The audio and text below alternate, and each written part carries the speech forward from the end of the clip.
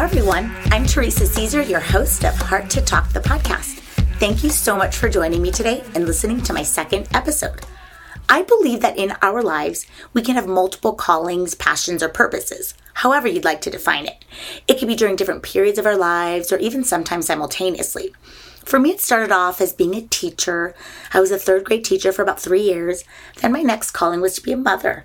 I now have 2 awesome children, Camille and Lorenzo. And today, this podcast, right? However, the inspiration from being a teacher has never left my heart. There's something magical about the exchange you receive in being in the classroom. I missed it so much that actually a couple years ago, I started substitute teaching. So I'd like to dedicate this episode to all the educators out there, teachers, principals, school counselors, nurses, librarians, and even the custodians and office staff for inspiring and making an impact on our children. That brings me to today's guest, Rob Villanueva, who will share with you his personal story of how he discovered his calling to be an educator, how he finds passion in coaching wrestling, and believes that health and self-acceptance are the key to living an authentic and happy life. I bring to you my conversation with Mr. SV.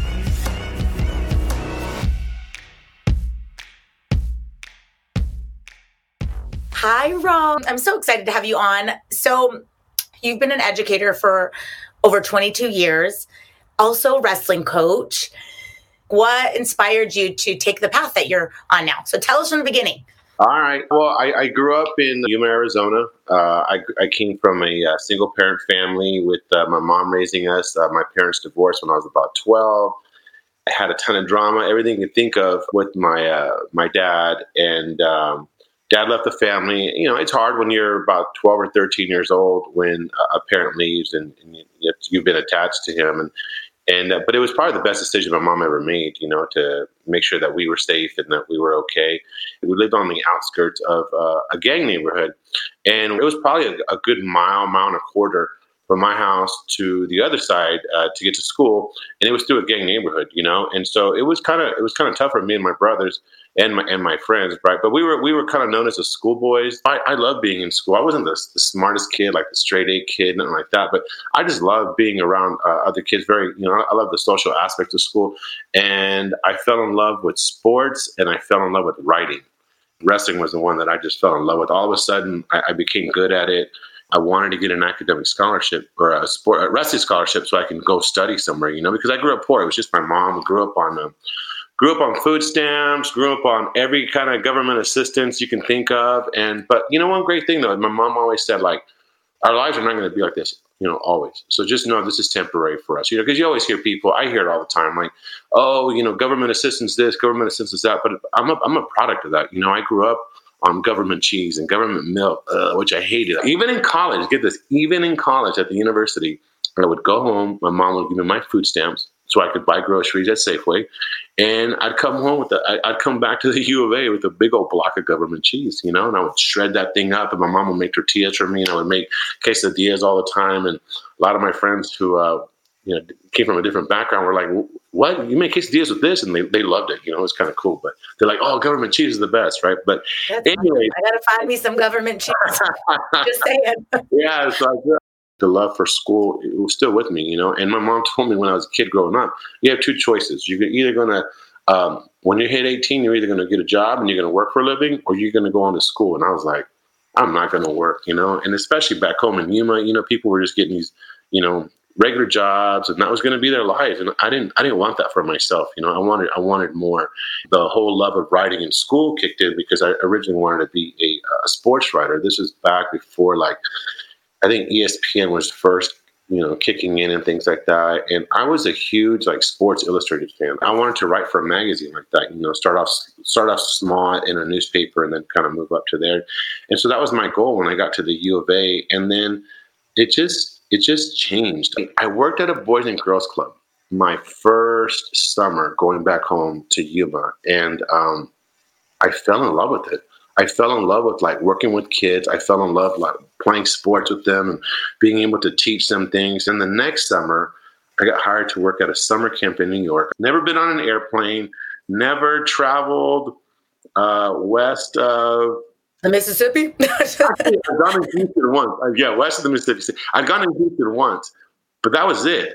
Everything else was like California, Arizona, Mexico. So I flew to LaGuardia Airport, right? Thought I was going to get mugged. Sorry, New York. I didn't know. I was a small Yuma town kid, never been on an airplane. Took a red-eye flight, picked up my luggage, and I'm sitting there gripping my luggage like I'm going to get mugged at the airport, right? And I get to the summer camp. It was a big culture shock because these kids were like upper class kids. And here's this poor kid from Yuma, and I'm like, how am I going to fit in here? I mean, I'm like, I think one or two or three people of color there, and I fell in love with the camp. It was awesome. I fell in love with like working with the kids and teaching these kids about my life. And till this day, I still meet some of my ex-campers. We follow each other on Instagram, or I have their numbers, or I'll text them to see. They're all grown men with families and kids and everything. But it was great, and I came back like fired up. When I came back from New York, I was like, wow. I mean, I got to walk in the middle of Times Square, and I thought, this is amazing. A small town kid from Yuma, growing up in a gang neighborhood, and there I am staring at all the tall buildings and thinking like, wow, now this is what my mom meant by chase my dreams, And so that inspired me. I came back and I decided to be an education major and eventually graduated with an English education degree. So I ended up in San Jose, California. I taught 7th grade. And I didn't even teach English. I taught history because my minor was history. And fell in love with the Bay Area. And I was there for 3 years because I moved back here in 2001. So when I came back to Tucson, now I had a grip on things. And so I get to Grijalva Elementary, and I dropped down to 4th grade. So I went from 6th to 8th, and I had freshmen and sophomores together in the class. And now I go down to 4th graders. And I realized that I used to think that I could make the biggest difference at the high school level because they're about to make their life choices. They're going to graduate. And I realized that being with the young kids, when they're 9 and 10 years old, you start planting the seeds there. Shoot, even kindergarten, right? 1st grade, right? I didn't realize that. And once I figured that out, that I could make a much bigger difference with the younger kids, I stayed there. So that's how I got into teaching. And then coaching was just like my passion. I started off in college. I was going into different wrestling rooms and kind of helping out. At one point, I was at Tucson High School. Ended up at Cholla High School as an assistant coach again, and then eventually became a head coach. And I was there for a total of 13 years. And then now I'm at Marana High School, and then I just finished my 3rd year coaching there. So it's been a great ride. I mean, working with kids, making a difference. I feel like I've played a lot of different roles, wore a lot of different hats. When you're a teacher or you're a coach, sometimes you're dad. Sometimes you're a counselor, sometimes you're mom, sometimes you're doctor, So that like education, it was your calling, right? Right. Passion is coaching. But so now tell me about what your, I guess, ultimate goal, like you feel like you've reached your highest potential as far as in the education world? Yeah, thank you. I'm actually in the middle of my graduate program. I'm graduating in May. I'm super excited. In May, I can apply to be an actual school principal. So that's where I'm heading to now. And then after that, we'll see what the next step is, But right now, that's where my sights are set on. I can't wait to hear when you're a principal. Yeah. So when you're a principal, will you continue to be a wrestling coach? I probably will not have the time, and I got to put my entire my heart and soul into this. This is where I want to be, but I mean, I'm not going to give up coaching in the sense that like I won't stop like popping into the wrestling room here and there, or going to watch compete when I can, participate on or volunteer on a weekend. But I think it'll be fun to kind of sit back and know that other people will be running the show now, and I know we have good people that will take over and run it. That's awesome. All right. So is there anything else you want to tell our listeners about your journey? You came from Yuma. You had this mom that was so encouraging. You went to college. You ate government cheese. But in between, right, all that going through life, you also had a health scare. I did, yeah. One day I was out mountain biking by myself and came back, and I felt like in the crotch area when you're mountain biking, you always get sore because you're constantly hitting the seat, because you're climbing rocks, you're going down hills, you name it. And it's normal to feel, kind of bruised down there. It'll go in a couple of days, which it normally does, but this time it didn't. So I went and got it checked, and my doctor says, "Oh, you have abscess. You have a bacteria infection." I take the antibiotics, and they don't work. Nothing's kicking in. And so, the interesting part was that I was about to start my school year, and it was I believe it was 2 days before before the first day of school. And I always have parent volunteers come and helping me set up my classroom. I had old students come help. And one of the moms looks at me and she's like, "SV, you do not look good.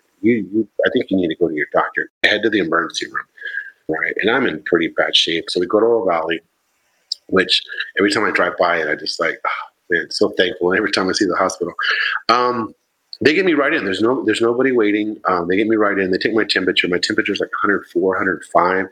So they tell me, "Okay, here's what we're going to do. You're going to have surgery. We're going to make sure we flush that out, get rid of that." Surgery was successful. It went good. One of the nurses comes in and she says, "Hey, one of the surgeons wants to come in and talk to you about what he saw on the CT scan."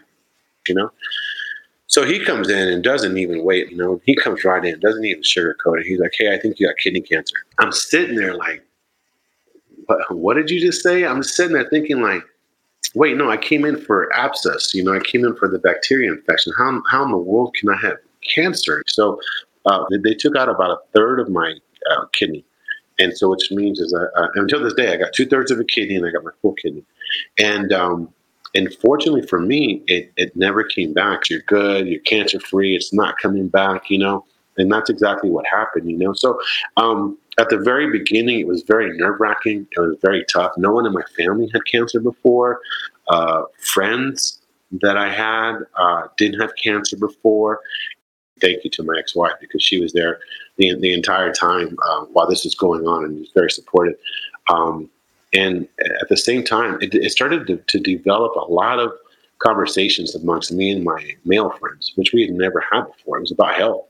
You know, and a lot of them had never, you know, hadn't been to the doctor, were afraid to go to the doctor, and I would just tell them like, you need to go. Well, that's awesome. And then it seems like you've also inspired your friends to go, I guess, take their health in their own hands. And because I think it's for a lot of men too, it's kind of right. They avoid the doctor. Absolutely. It's just like, no way, unless it's like you're dying, you know. And even within cultures and in the culture, yeah. Even in cultures, I mean, I could speak from growing up in a Latino culture, that Latino men, oh my God, I mean, you hear like comedians like George Lopez and other people talk about like, no, we don't go to the doctor, we don't go to counseling, we don't go to therapy, we don't do any of that, right? You're not a real man if you do those kind of things, right? That's kind of what we grew up with, you know? And then on top of that, you have the whole macho, you know, you got to be macho and tough, and you got to be tough.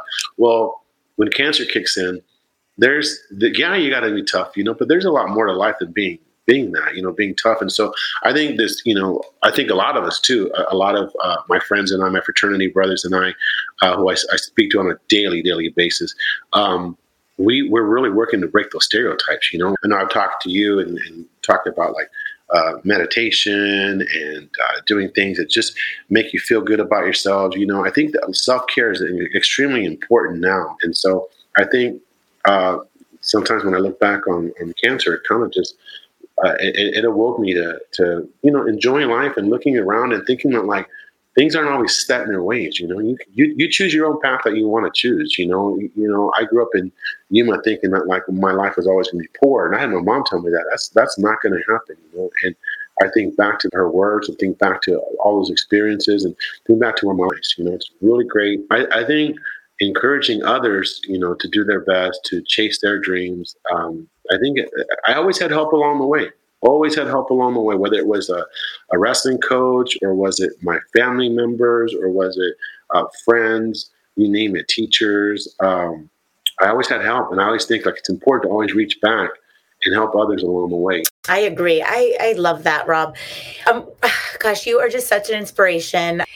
We are going to close our episode with 3 ending questions. The first one, we're going to lighten it up here. What's the funniest thing that's ever happened? It could be in the classroom, or if you could think of something to tell us. What's the funniest thing that's ever happened to you? You're putting me on the spot, and I think I need to lighten it up with some good humor. I had this one time at elementary school, and I was teaching, and I was with a group of students, and earlier, can't believe I'm going to share this. Earlier that day, I didn't bring my lunch that day, so I ate the cafeteria lunch, and you know what that means. You know, that means your stomach is turning upside down. And I think it was even like a bean burrito. So after lunch, I take the kids back into the classroom, and then it's like I'm looking at the time and I'm dying in my classroom. And you can imagine why, right? My stomach is rumbling. It's talking to me. You shouldn't have eaten that burrito, And so I'm like, all right, kids, let's go. It's time for PE. So kids are excited. Let's go, Mr. SB. Let's go. And they're excited. They're running outside. So I find this area, look around the playground, and I'm near this big tree. It's just me and this tree, right? I'm just like, oh my God, I have to release the gas, right? I've been holding it since lunchtime. I can't believe I'm sharing the story with you, Teresa. And I let it out. And I mean, I let it out. Probably the neighbors behind me could hear it because that burrito just didn't work, right? And I'm just like, oh my God, such relief, right? It felt so good. And oh my gosh, to the right of me is a tree. To the left of me is one of my 5th grade boys looking at me with a face of like, oh my God, Mr. SV just let out the loudest fart I have ever heard in my life. And I'm looking down like, there's nothing I could say. There's nothing I could do. And he pauses, I swear, for like 10 seconds. And he takes off running back. And I'm like, oh my God, he's going to tell all the kids in the classroom. This is horrible. Like, I get back. He didn't tell anybody. This guy wants to be a principal? Oh my God. He's got a lot of gas. All right, second question. What's your favorite quote? I like what Gandhi said. Gandhi said, be the change you want to see in the world, And that's my favorite quote. No way. Oh that's my favorite. My 100% favorite. Yeah, when I was in class, I had that poster just posted everywhere, because kids and we would have these amazing talks about life. And because it wasn't just when you're in the classroom, you don't just do math, science, reading, writing, social studies. You learn about everything, and you learn about life, and you learn about treating each other well, and you learn about being a community and helping one another out.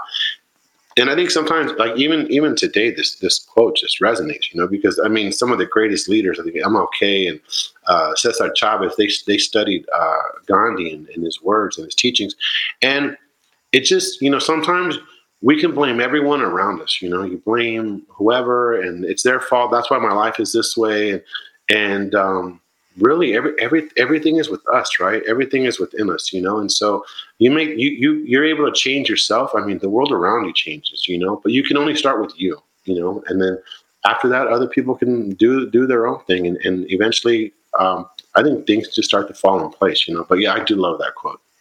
I agree. Great quote. I'm adding that to the bank. Awesome. All right, last question. What's the biggest lesson you have learned? I think it's being okay with who I am. Felt like there was times where I tried to portray an image, this guy who's in control of his life, this guy who does this guy who's a go-getter, he's this and that. But at the same time, there was a lot of feelings and unhappiness inside, and maybe people won't like me because of that. Maybe people won't like me because of this. And I think I've reached the point where I love who I am. I love being able to make a difference in this world, be able to make people laugh, sharing burrito stories, right? Just being okay, and loving life to the fullest, People are still going to love you, right?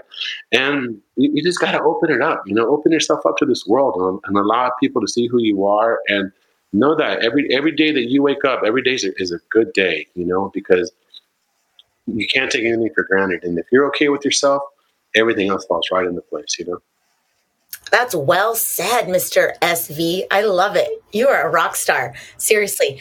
Thank you so much for joining me today. I appreciate it. And a big shout out to Ms. Teresa, because she has started this Heart to Talk podcast on her own. And I know she's going to do great things. She's got an incredible personality, an amazing heart. And I look forward to listening every single episode you got, and I know that you're going to do great things again. And I'm honored and very thankful for you having me on your podcast today. Rob, that is very kind. Seriously, I appreciate that compliment. And well, have an awesome rest of your day. Okay, you too. Thank you, Teresa.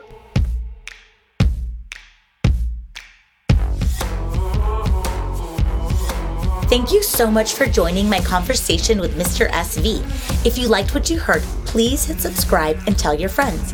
Also, show notes and information about upcoming episodes can be found at www.hearttotalk.com, or you can find me on Instagram, Facebook, and Twitter. I'll be back in 2 weeks.